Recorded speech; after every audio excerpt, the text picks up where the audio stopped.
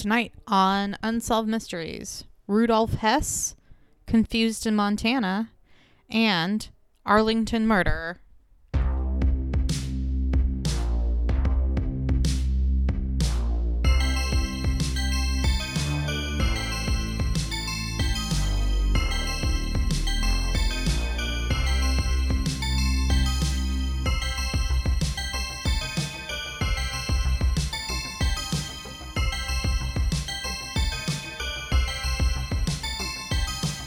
Hi, I'm your co-host, Crystal. And I'm your other co-host, Robert. And this is Reenacted, an Unsolved Mysteries podcast. Robbie, I noticed that we start this episode with a recycled intro from Robert Stack from, I believe, the very first episode. I think you might be mistaken that it was the very first. Was it? No, wait. wait. The second Maybe one? I guess I should have prepared for this conversation. Did you not study up for the quiz of Stack intros that I prepared for tonight? Well, I figured I'd be sitting next to like one of the smart kids, and I could just copy off their answers. Well, at any rate, it's clearly of a different quality than the rest of the show. But I got kind of miffed because it was him saying it's a vortex of mystery and heartbreak and intrigue. And actually, nothing in this episode really is that. So, remember when our plan was that like our episodes would be named after whatever opening line Robert Stack used in each episode? Yeah. It's a good thing we didn't go that route. It's a good thing we did not stick with that, and I just started making them up. Yeah. On the fly.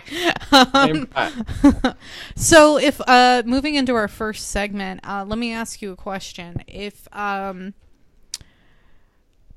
you heard about a 93-year-old Nuremberg trial convicted Nazi dying in prison, how much would you say you cared about how he died? Oh, well, obviously, of course, the instant answer is, who cares? He's a blanking Nazi, right? Well, he's a 93-year-old Nazi, and he's been in prison for 40 years. But would you say you care how he died?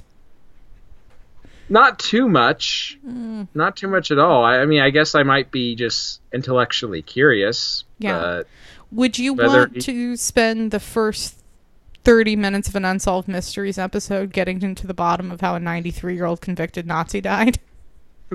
Almost the entirety of an Unsolved Mysteries episode. Would you want that as a viewer? As a viewer, no, because that would be cutting into precious UFO and ghost time. Yeah, well, neither of which are present in this episode. No, buckle up, because as you might have guessed, listeners, it's parts 1 and 2 of Rudolph Hess. The perhaps mistaken identity, perhaps traitor, perhaps murdered 93-year-old Nazi. According to some strange British doctor with a crazy haircut, maybe. Surgeon and author. Oh, I didn't even notice that. They listed author as one of his? Yes, which I believe is the whole crux of this entire segment. Yeah, They've been duped again. Everything in this segment suddenly makes a lot more sense. So I'm gonna keep it simple as to who Rudolph Hess was. Apparently, he was during World War II. He was Hitler's number 2 guy. So in 1941, Rudolph Hess was tasked with flying to Britain from Germany. It was a quote-unquote secret peace mission, but if we're hearing about it, it probably wasn't that secret. He then was found allegedly in a plane wreck in Scotland. The whole story goes that he was sent from Germany to meet with higher-ups in the British government and other allies to declare a peace agreement between Germany and the Allies. He instead crashed his plane on a farm in Scotland. Was basically the farmer noticed. He was brought in by pitchfork to the British officials because he was dressed in Luftwaffe uniform. And of course, the Scotsman doing his patriotic duty brought him in. But immediately in the segment, it's being suggested that because Hitler and Himmler and other higher-ups in the Nazi government had used body doubles, that perhaps this was not Hess, but a double sent in his place because the mid-level management of the British government probably wouldn't have had already met Hess in person, so they could pass.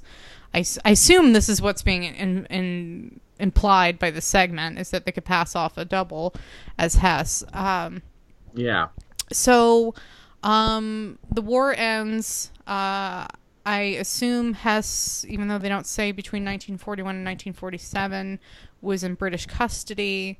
During 1947, during the Nuremberg trials, he was sentenced to a life sentence in Spandau prison back in Germany. Spandau prison was staffed by Allied soldiers, so there were British soldiers there, there were American soldiers there. I'm not sure who else was in charge of Spandau prison. So during the segment, this is our historical backdrop that we get. Flashback to Stack, who's in a room surrounded by swastikas and other problematic scenery. Were you ever anticipating seeing this when we started this program, Crystal? I wasn't, and I actually did a double take. And, I know this might be a controversial opinion in 2018, but the way I was raised, both by my family and in school, is that Nazis are bad. Uh-huh. And so... right there with you.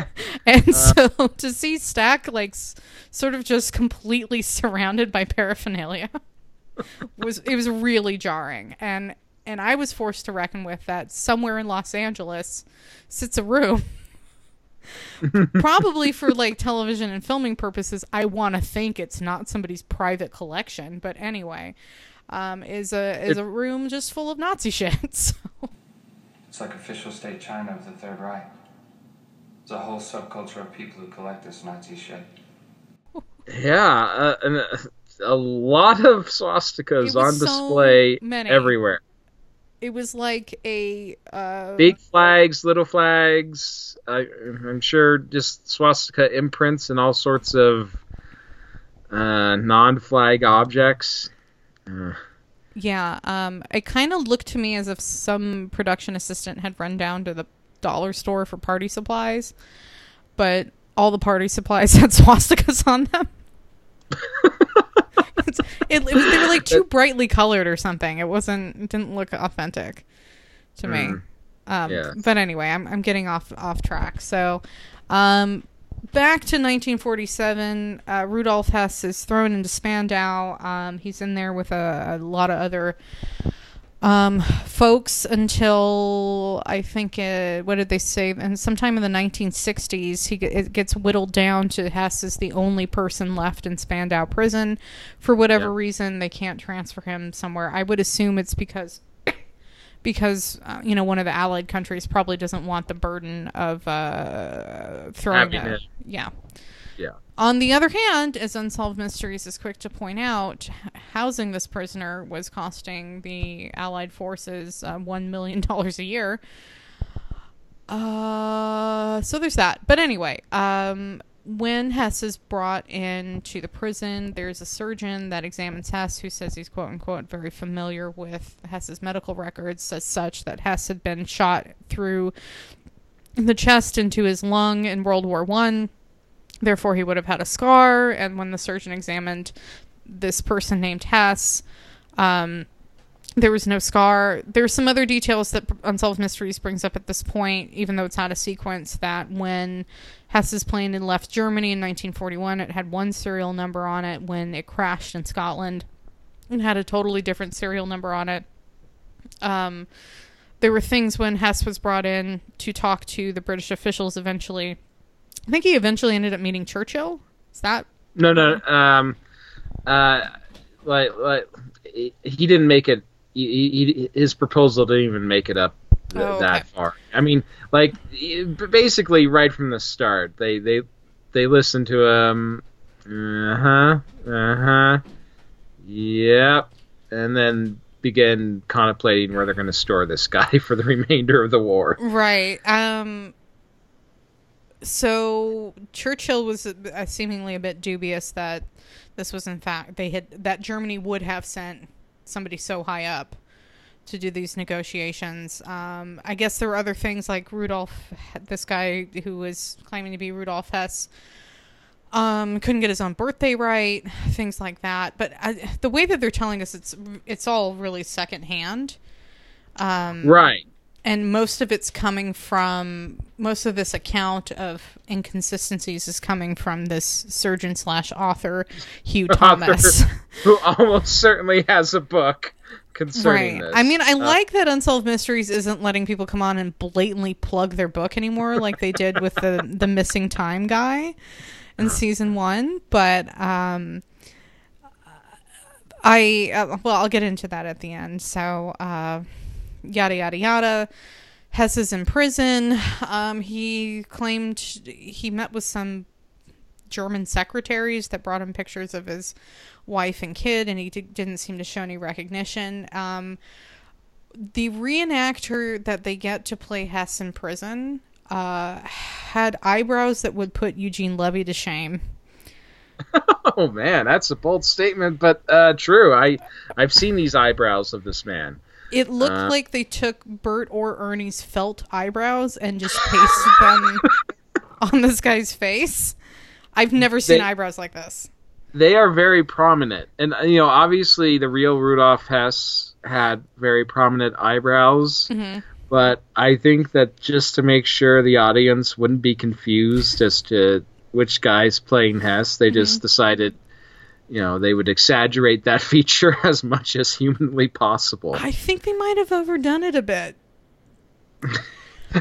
To the point where he now looks more like a caricature drawn of Hess by someone in the park than the actual Hess. Yeah. It's somewhere in all this part 1 and part 2 and all the storytelling, we also get a Hitler reenactor. And a Himmler reenactor. We get all the whole all-star cast of Nazi reenactors. They're having some kind of meeting. I guess it was the secret meeting to send... Because this was you see, Robbie, there was a whole conspiracy.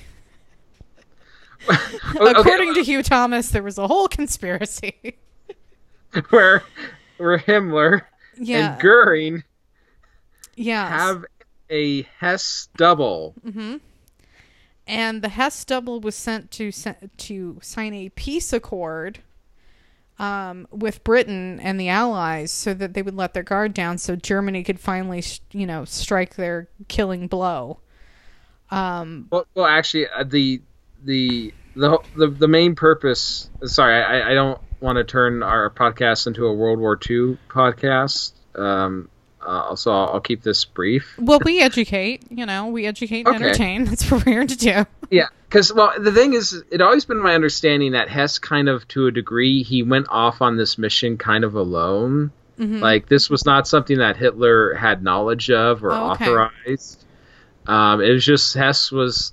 and in this meeting they show where Hess...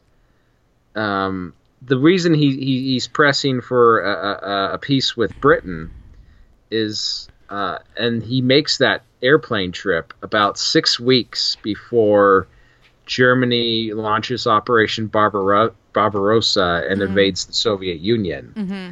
And so Hess is, in the meeting, I think it's pretty clear he's advocating that they shouldn't be trying to fight a war on 2 fronts, and they should make peace with Britain before they've tangle with Russia. Mm-hmm.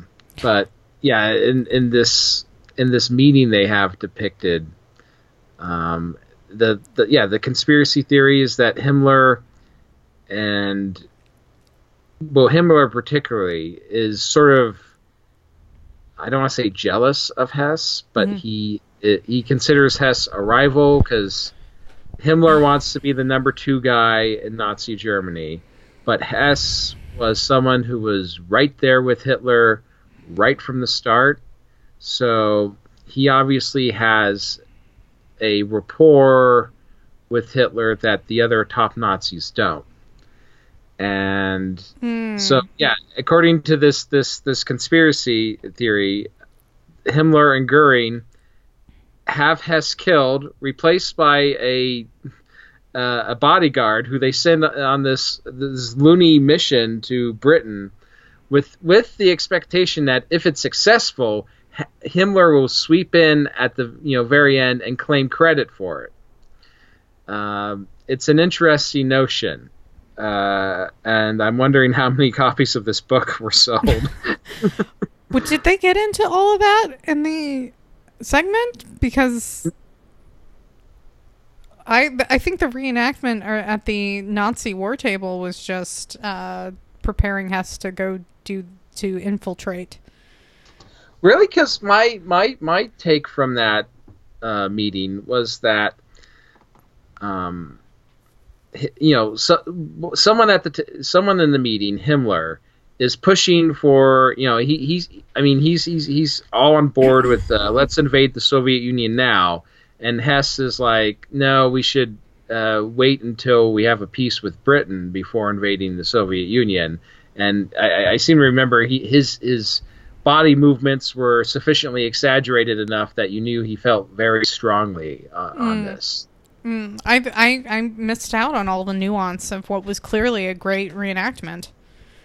Oh, so sorry. Well, maybe you were distracted by the facial hairs of all the various... Do you think that Himmler was also jealous of Hess because he didn't have as prominent and strong brow? Well, not only that, but the historical Himmler has that very thin mustache going across the upper lip.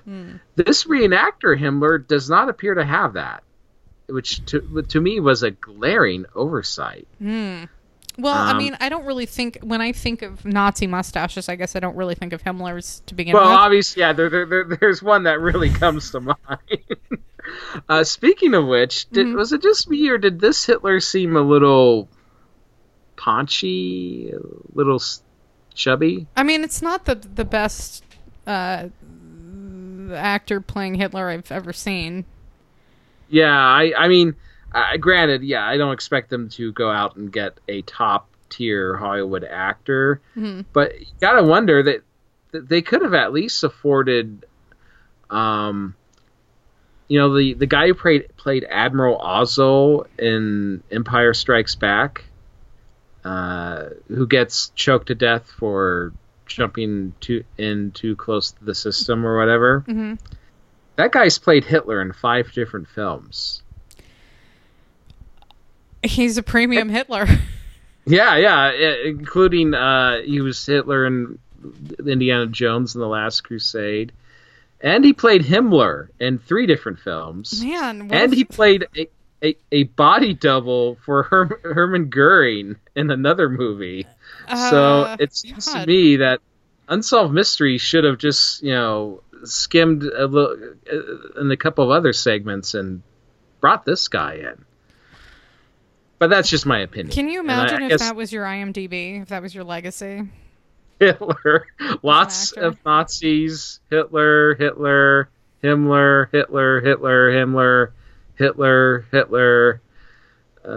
Hermann Goering's body double. So moving on. Yeah. So this guy Hess, as we're calling him, he didn't want to see his family, even though they were still in Germany. So by the 1960s, his health is failing. And finally in 1969, he agrees to meet with his wife and his son, and he hasn't seen either of them now in 28 years. But they seem to recognize him, and he recognized them, so that checks out. Although it had been 28 years, so I don't know. I don't know. I mean, it's like if you're married to someone for however long they were married, yeah, I would think that you would recognize them after even 20 years, right? I think so. Probably, if only by their voice. I mean, that to me, that's how I recognize most people, is by their voice. So, but anyway, so another 20 years goes by. It's now 1987. 93-year-old Hess, who is now for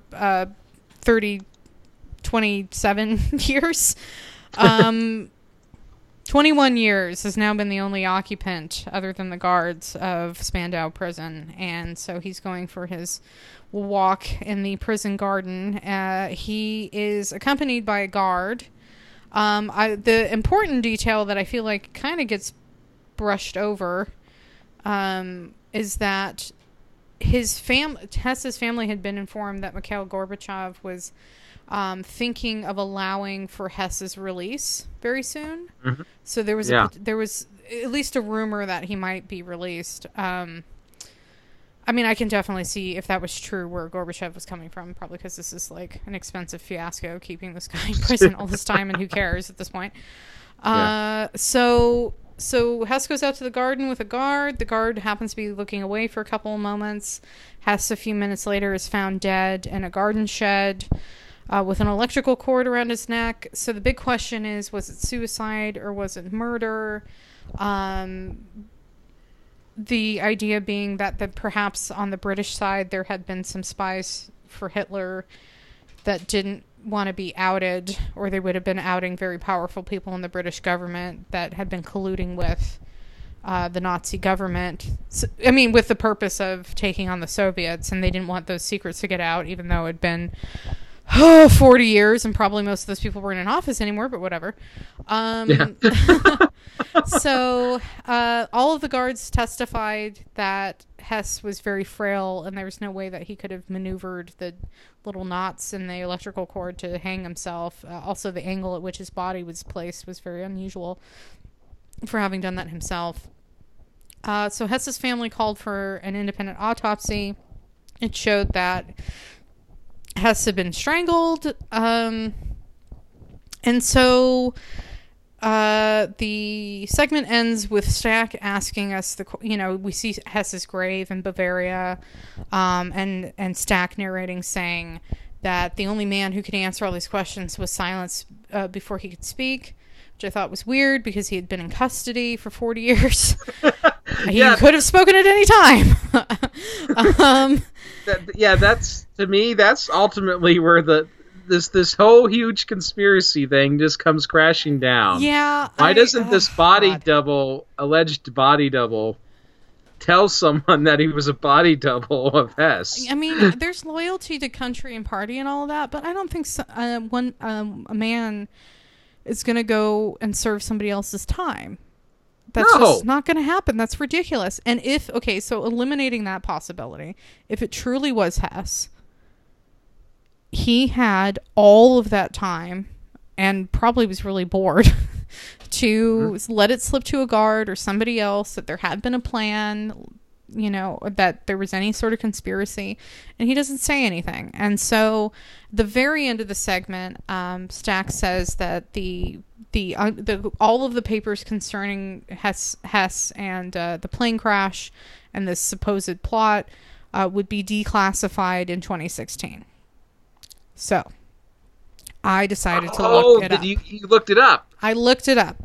The only thing I could find regarding anything recent was that in 2013, Hugh Thomas, once again, 2013. So the last time we saw him was 1989 when the show was filmed. In 2013, he's still on the case.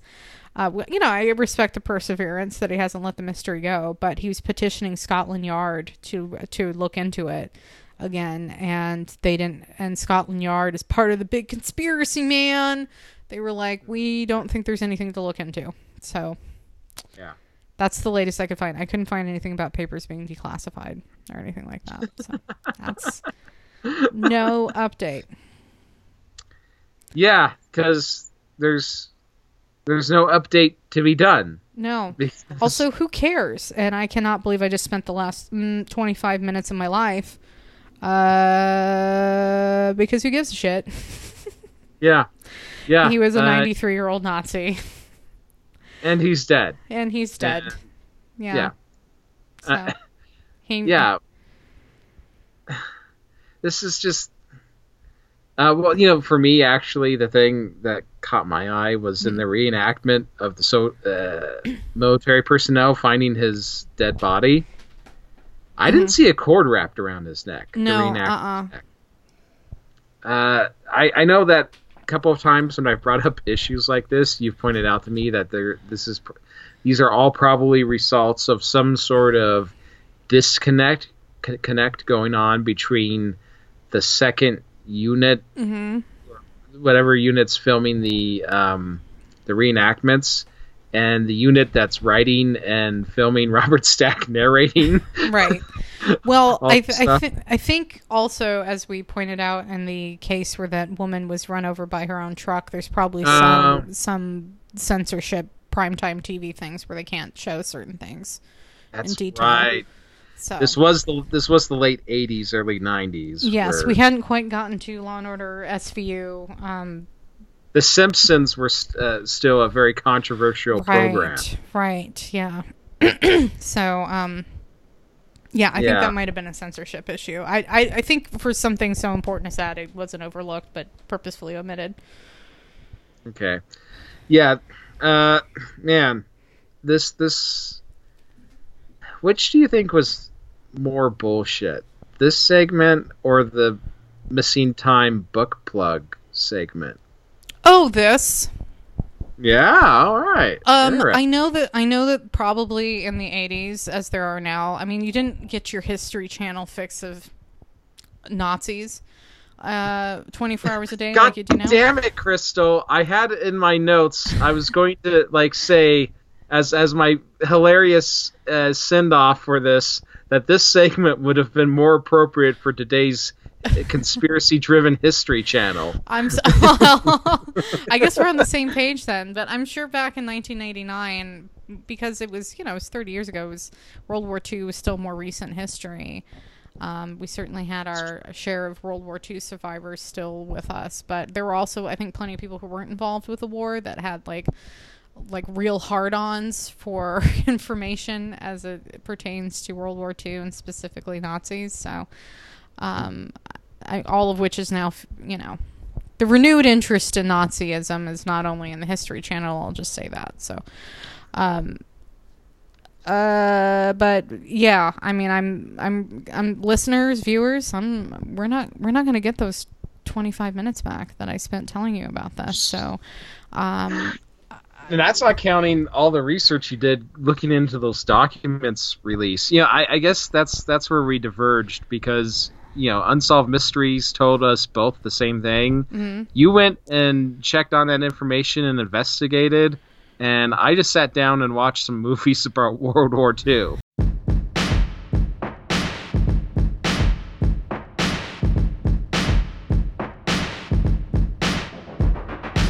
We have two much more interesting segments that were unfortunately not given the amount of time I thought they should have been in this episode, if you want to talk about it.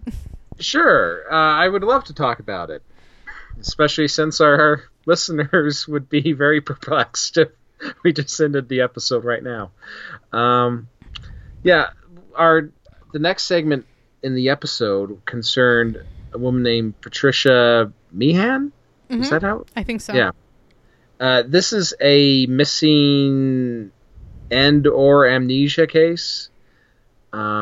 Basically, what we have here is a woman named Peggy Bueller and her parents were driving along in Montana, and they were behind another woman named Carol Heights, who was an off-duty police dispatcher. And this was at night. They end up there's this horrible head-on collision car wreck situation that goes on. Both Peggy Bueller and her parents and Carol Heights witnessed that someone in the vehicle involved in the accident, a woman, blonde, comes within sight of both of them and looks at them before just wandering off from the scene. Robbie, were you ever able to parse who ran into who and who crashed into what, because this was confusing and I couldn't figure out who it was that was actually involved I was in the actually crash. I was actually being deliberately vague in my description because I had no clue. It's a mess of just cars and they're all maroon colored and I can't figure out how these other people were involved. And yeah, like I'm really not sure which because they seem to be we're jumping around from different people, and like a car misses one car but then hits another, but the car up ahead is hit too. I'm glad that you also had trouble with this. I watched this episode twice and I couldn't figure it out. So yeah. But regardless, there was a huge wreck. And the authorities, they can't track down the end of this woman that was involved in the wreck, who I guess is probably the one responsible for it. So their running theory at first was this was someone who was trying to avoid, I guess, getting in trouble for causing all of this. Which actually, I just want to take a moment to pause and ask you, because to me, in the reenactment, I don't know whether it was just the decisions by the actress playing this mystery woman or the direction from the director or whatever, but this woman is like not walking around like someone who has been in an automobile wreck and is maybe disoriented. No. This woman is moving around like the Terminator. You just read my mind. You just took the words out of my mouth. I was about to say she was moving like a Terminator. Yes, I swear to you. I swear to you, I had the same impression. Wow. I sure hope the listeners are as excited about this as I am, because I just got goosebumps. Me too. I think that means that we're probably twins, separated at birth. But believe me, I've been looking forward to this moment my whole life. I've been on my island. I'm telling you, this is absolutely incredible. I think that's what that probably indicates. Oh, man. And we didn't even need Unsolved Mysteries to reunite us. No, we just reunited ourselves. It's beautiful. Yeah. So anyway, the Terminator makes her way from the wreck. And the police, the authorities start to develop this idea that maybe this is not just someone who is, a hit and run sort of thing. This is someone who might be disoriented. And they search for her, but her tracks disappear. Their theories are maybe she stole away on a hay truck that was parked about a half mile from the accident, or she could have just hitchhiked out of the area. This woman turns out to be someone, as I mentioned at the beginning, a woman named Patricia Meehan, who had a family, whole life tied up, and if she didn't have amnesia, she would, for some reason, just be walking away from all that. But based off the witness accounts that people have of her subsequently after this accident, everyone's pretty sure that she's suffering from some sort of amnesia, probably as a result of the accident, because witnesses, their interaction with her is of someone who is not functioning in the same way a normal human being would. And this we have a recount of her being in a diner and just having very strange interactions with the waiting staff, like saying she has to be somewhere by 9, so she needs to be served by then. And so the waitress asks her, like, "Oh, are you going to work do you have to be at work at 9?" And she's like, "No, I just have to go shopping."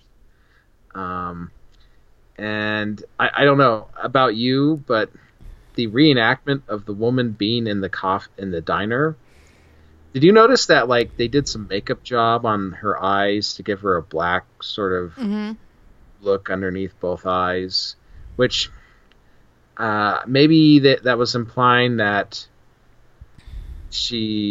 this is because the premise now is that she's hitchhiking with trucks and apparently crossing the entire country in the process. Yeah, they said something like there were 100 witnesses that like had spotted her in various places all over the Northwest.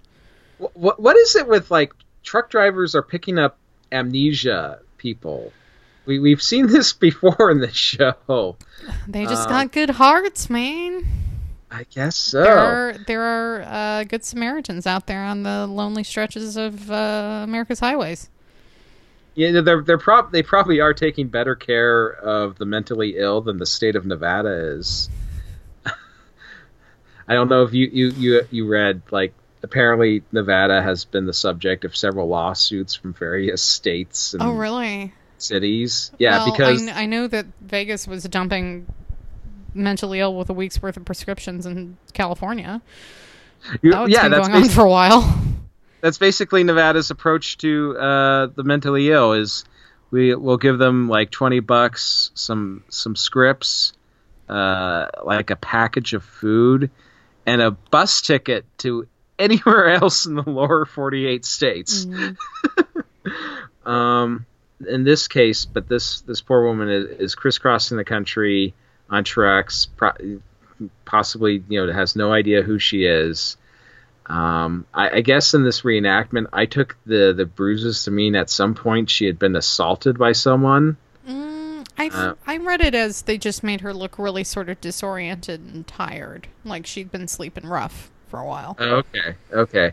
Actually, the first thing I thought when I saw her was it reminded me of, I don't suppose you've seen the Wes Craven film Deadly Friend?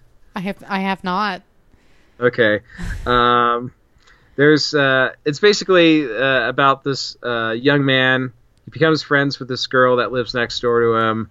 She ends up getting, I think, killed by her abusive father or stepfather, and he tries to save her life by implanting a robot, the CPU from a robot he built into her brain. Mm-hmm. That somehow this resurrects her to life. Sure. And so the actress who plays the friend next door, the name of the actress is Kristy Swanson. Oh, you mean Buffy? The original Buffy? The original Buffy. Okay. Yeah, I remember Kristy. After the chip's planted into her brain, and it's, she's just, I guess not a robot, a cyborg. From that point forward in the film, they put the same black makeup underneath both eyes. Mm-hmm. And that's immediately what I thought when I saw that bit in the reenactment. I believe this confirmed sighting happened in Bozeman, Montana, which was actually apparently just a few miles from her home. Mm-hmm. Which is like doubly sad because, she's so close and yet doesn't realize it. This case remains unsolved. Yeah, we get a little sad white text at the end with a creepy selfie that she took of herself. They really fixated on that. Yeah. She had this undeveloped roll of film, so the police develop it for clues, and there's a sort of proto selfie she took. And the writers of Unsolved Mysteries, I don't know if they necessarily are taking liberties here, but they're like, she looks almost as if she's haunted by something, or she has to get away. Well, how do you know? She could have just had like a weird look on her face when she pushed the button on the camera. Yeah, I think they're reading a little too much into that, but it did give me the idea that maybe what had led to the car accident was maybe she had like a mini stroke, or she was having some sort of dissociative episode before she got in the accident. Yeah. Because she walked away from the accident, but yet the head trauma was such to give her amnesia. Good point. That doesn't make any sense to me. So that made me... I mean, I'm not trying to like armchair diagnose this because who knows what happened to her. Yeah. It may have been...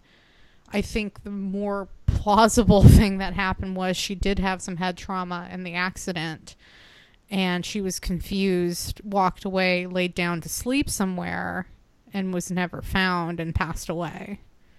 Oh, man. because she had, you're not supposed to, like, if you have a concussion, you're not supposed to go to sleep, right? So, she may have been concussed and confused, and then she, like, was very tired, and she didn't know where she was, and so she laid down in some field in the middle of, they said they did air and ground searches for her, but Robbie, like, it's like Nevada up there. There's so much space. Yeah. I mean, even if she had crawled into some, like, barn that didn't get used until like the summer or something, that she wouldn't have been found. So I kind of think that these 100 sightings of her are kind of spurious. She was sort of, blonde all-American girl enough to easily be everyone and no one at the same time. And there wasn't anything really distinctive about how she looked, I thought. So those are all very good points I didn't think of. Well, I find this segment infinitely more interesting than the segment that came before it, because there's a million things that could have happened to her since she was never found. Plus, this is real. Yeah, this is. I actually care how this girl might have died. I actually care about this one.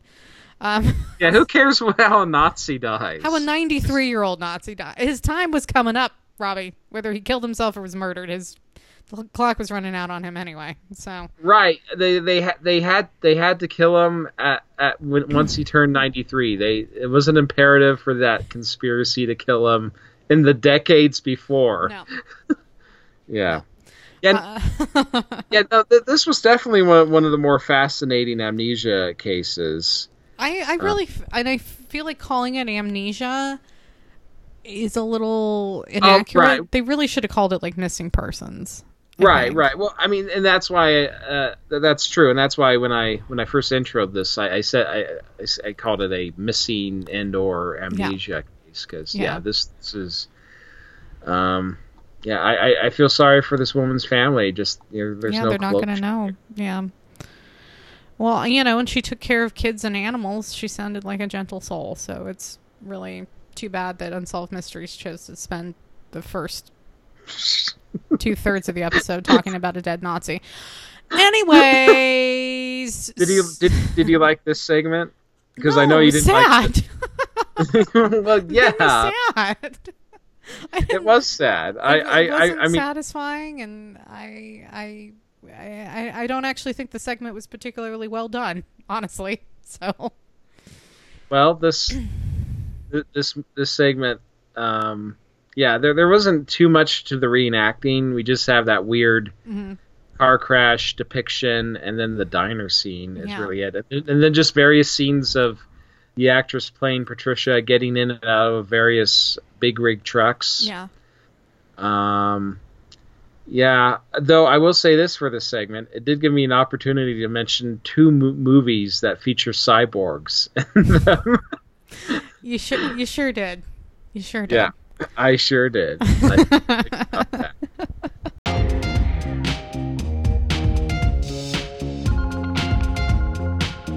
Well, did you want to move on to another case where, well, not necessarily, certainly not any less depressing, at least has some closure to it? Sure. I actually have things to say about this segment. So. Okay. But go ahead, set it up. Yeah. Okay. So this segment is a straight out seeking a murderer case. This is May 11th, 1988. A young woman by the name of Veronica Tina Jefferson, or rather Tina is her nickname. Her body was found raped and shot to death behind McKinley Elementary School in Arlington, Virginia. In the course of investigating this, they found her clothes with bloodstains on them. There were no tears or rips in the clothing, so there's conjecture that this was the result of someone that she knew to some degree, and was not just a random stranger who seized her just in the middle of the night. They found her red Camaro. It was discovered parked at a supermarket 2 blocks from her apartment. It was unlocked, and the keys were missing. They wiped it for fingerprints, and this is actually something I found interesting because I've never heard about this before. Have you ever heard of a pointable argon laser? I haven't. I didn't even realize that was a thing, much less a thing that can be used to find fingerprints. I think probably they dusted for prints, and then that's what they shoot at the dust to have it glow to see. I don't know how they actually do it. I don't imagine just shooting an argon laser at a car would reveal fingerprints without doing something else first. But what do I know? Well, yeah, I just brought that up because I know you love talking about the methodology. I do like the methodology, which is going to be most of my critique of the law enforcement in this segment. But please continue. All right, so Tina was only 24, but she was a government accountant. She had a CPA. She was a finance officer for the CIA. So obviously, she was someone who really had a lot going for her in life. Yeah. And what we have here is she was seen that night at a giant grocery store. And we know through various pieces that at some point, perhaps it was in the grocery store, she met up with a man who she didn't have any previous knowledge of. Allegedly, according to one set of witnesses at least, she may have left the grocery store with this man in her car. At some point, a police officer has witnessed her in the car in the passenger seat with the man driving. She gets out of the car, talks with the man. We just have a lot of disparate accounts regarding her and her interactions with this man, or whether there's two men involved. They do a full investigation. They're using DNA. Which I'm wondering how many people watching this segment at this time really even had heard of at this point. Yeah, wasn't the OJ trial was 94? Yeah. So we're in the OJ trial, DNA was still something of a dubious, right? So dubious, yeah. So this is 4 years. So she was murdered in 88. So they're investigating 89. So that's 4 or 5 years before the American public becomes intimated with the DNA testing methods. DNA testing, yeah. Basically, the main sort of mystery around here is who was it that she was she with two different men in the same night in the company of two different men? Was this the same man? Because the witnesses at the grocery store seem to perceive one thing, where this is a guy who has no previous rapport or is not someone she knew. Is kind of hitting on her, and she doesn't seem comfortable. But the police officer who saw them later on seems to see people who are familiar, perhaps even friendly. So that's the basic sketch outline, but you seem like you're really chopping at the bit to tear apart some of the methods going on. Well, with this. I think you better give the update first before I sort of. Oh yeah. The one satisfying thing, perhaps in this entire episode of Unsolved Mysteries, is they caught the killer. It turns out it was what was the name of the guy? It was most importantly, it was not the man they described as they were looking for. No. I think that's what's most important. Alfredo Prieto. Yeah, Alfredo Prieta. That was his name. Yeah. Was already in prison for some other murders. Yes. And he's dead now. Good riddance. Yeah, he was convicted of killing a girl in California, so he was in the California prison system. He was executed in 2015. So they had a DNA match with him, with Tina's murder. Yeah. And as you point out, this is someone who looks nothing like any of the suspects. Right.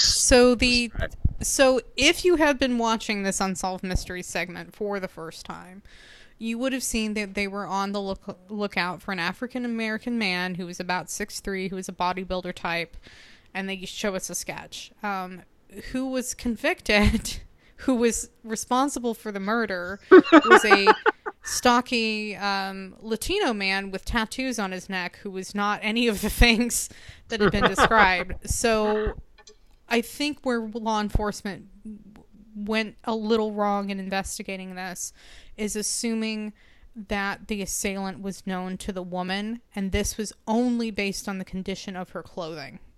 Yeah. Even though that there was blood on it, that at least the way it's presented in Unsolved Mysteries, because it looked like her clothing had not been forcibly torn or removed, that she must have known this person and things went a little too far. However, her body, she had an apartment and her body was found in a schoolyard. Yeah, so unless that doesn't add up. Unless she was an exhibitionist. Right. That doesn't add up. Yeah. I know it's a little revisionist for me to go back to a show in 1989 and point out that functionally there's no difference between date rape and rape, but I think that's where they went a little bit wrong, and that was based only on the condition of her clothing. I don't think they were using their best detective skills to really break down, and they got extremely lucky that the guy's DNA ended up being on file in California. It wasn't through good police work that they found who did it. It was because they got lucky, and because somebody else, either before or after Tina, had to get very unlucky first. So, I think this was just really shoddy police work. Honestly, they weren't using their heads. They were also making assumptions based on witness testimony. Sure, Tina was at the grocery store, and there was a young guy who came up to her. He was just probably trying to holler and being a little overly aggressive, or maybe they knew each other. He is seen talking to her by her car in the parking lot, and maybe she did let him in the car, maybe she didn't. Or maybe while she was talking to this guy, the predator saw his chance, climbed into her unlocked car, and was waiting in the back seat, because that is my nightmare. So I don't know that's what happened, but somebody definitely saw two people in that car, and they saw them like speeding around the neighborhood. So that's the thing, is like the depiction of the guy in the supermarket. He, like, in his interactions, he seems relatively harmless, if like a little annoying. Yeah.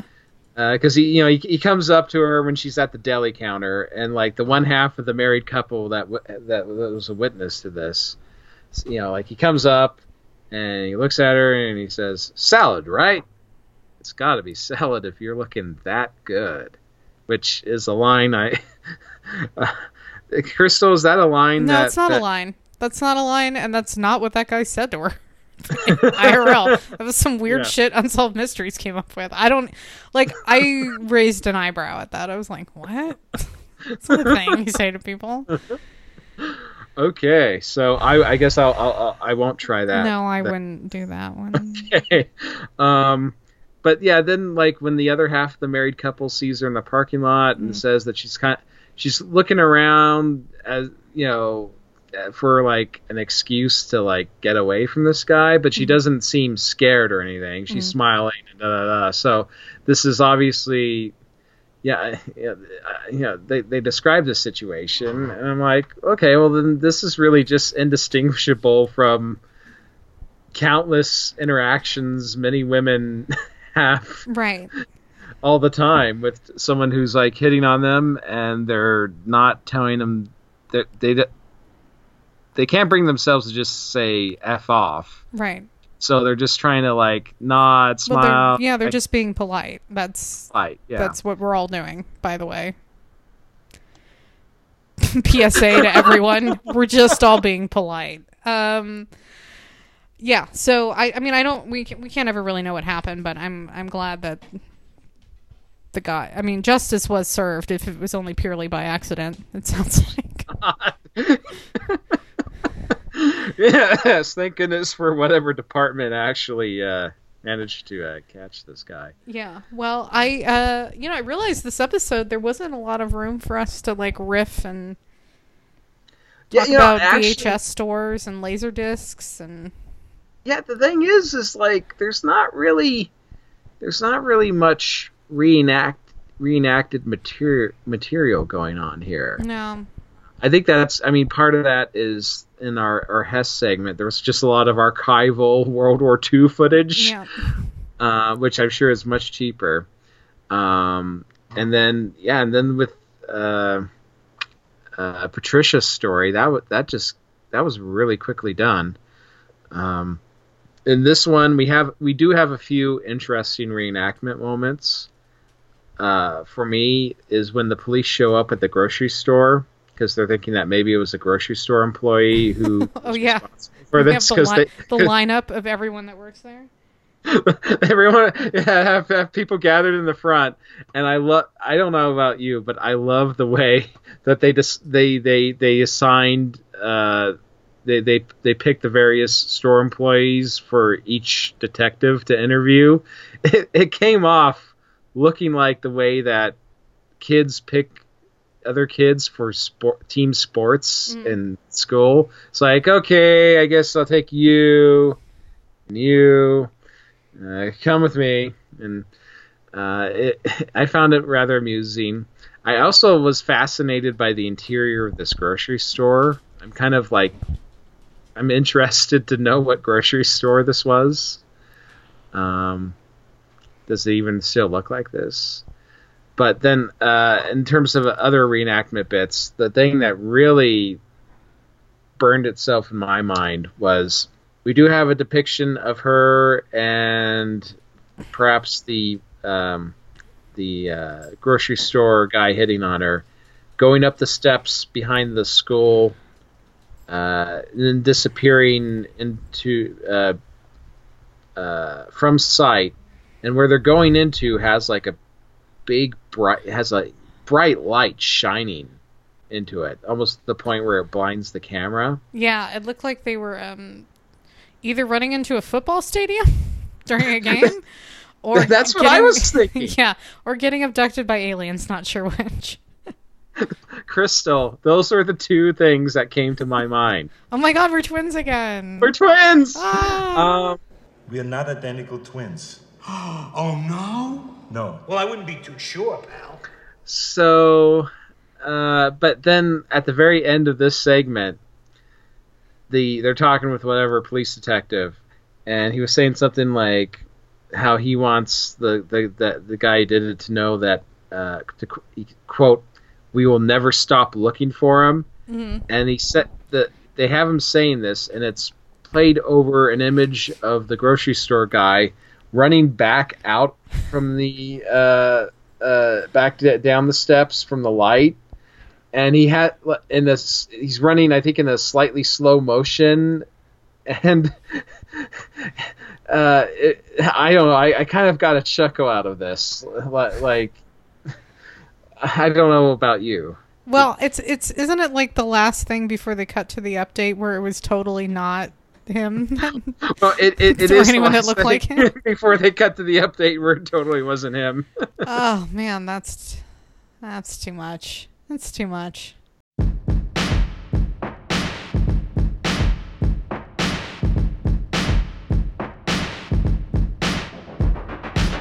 So this episode was kind of a bummer, I think, and yeah, it's funny, we've had like a couple of episodes recently where there really wasn't much going on. No. We need some ghosts. There better be ghosts happening soon. Where are the ghosts? Where are the ghosts? UFOs? I want demonic possessions. I want satanic panic. I want missing time. I want magic rocks. I want all of that. What is this? This is one half World War II crackpot conspiracy, subtle, not out there book pitch, and then two very quickly done segments involving real life stuff. I miss treasure segments too. I would like a treasure segment. Yeah, we haven't had one of those recently. I feel like there was probably a bunch in season 1, but we just kind of because reasons blew past it. Yeah. So maybe all the treasure was found by season 2. There's no more treasures. But hey, you know what, Robbie? I would like to ask our listeners if they have any treasure maps or family stories about where treasure can be found. We'd like to hear about it. We won't take the treasure for ourselves, but we would just like something more entertaining than dead Nazi segments. So you can hit us up. You can hit us up on the Twitters at ReenactedPod is our handle. Our email is reenactedpod@gmail.com. We would appreciate it very much if you would write some thoughts on us on iTunes reviews. We'd like 5 stars, but honestly, we'd take 4. Is there any discernible difference between 4 or 5 stars? Is there like a practical thing that happens? Like if we don't get enough 5 stars, are we forbidden from selling on eBay? I think that's what happens. Yes, if we don't get enough 5-star reviews for our podcast, we will get our accounts canceled on eBay. Please continue to engage with us. I love whenever people leave comments on Twitter. We've actually had some pretty amusing conversations, including quite a bit of ongoing speculation as to why we skipped one half of season 1. Well, which we will never answer. We can't talk about it. We can't talk about it. Legally speaking, we can't talk about it. I mean, I may have signed a paper. Yeah, I may not have. Who can say? If that's my signature. Anyway, Robbie, should we wrap it up? Yes. For every mystery, there is someone, somewhere, who knows the truth. Perhaps that someone is watching. Perhaps it's you.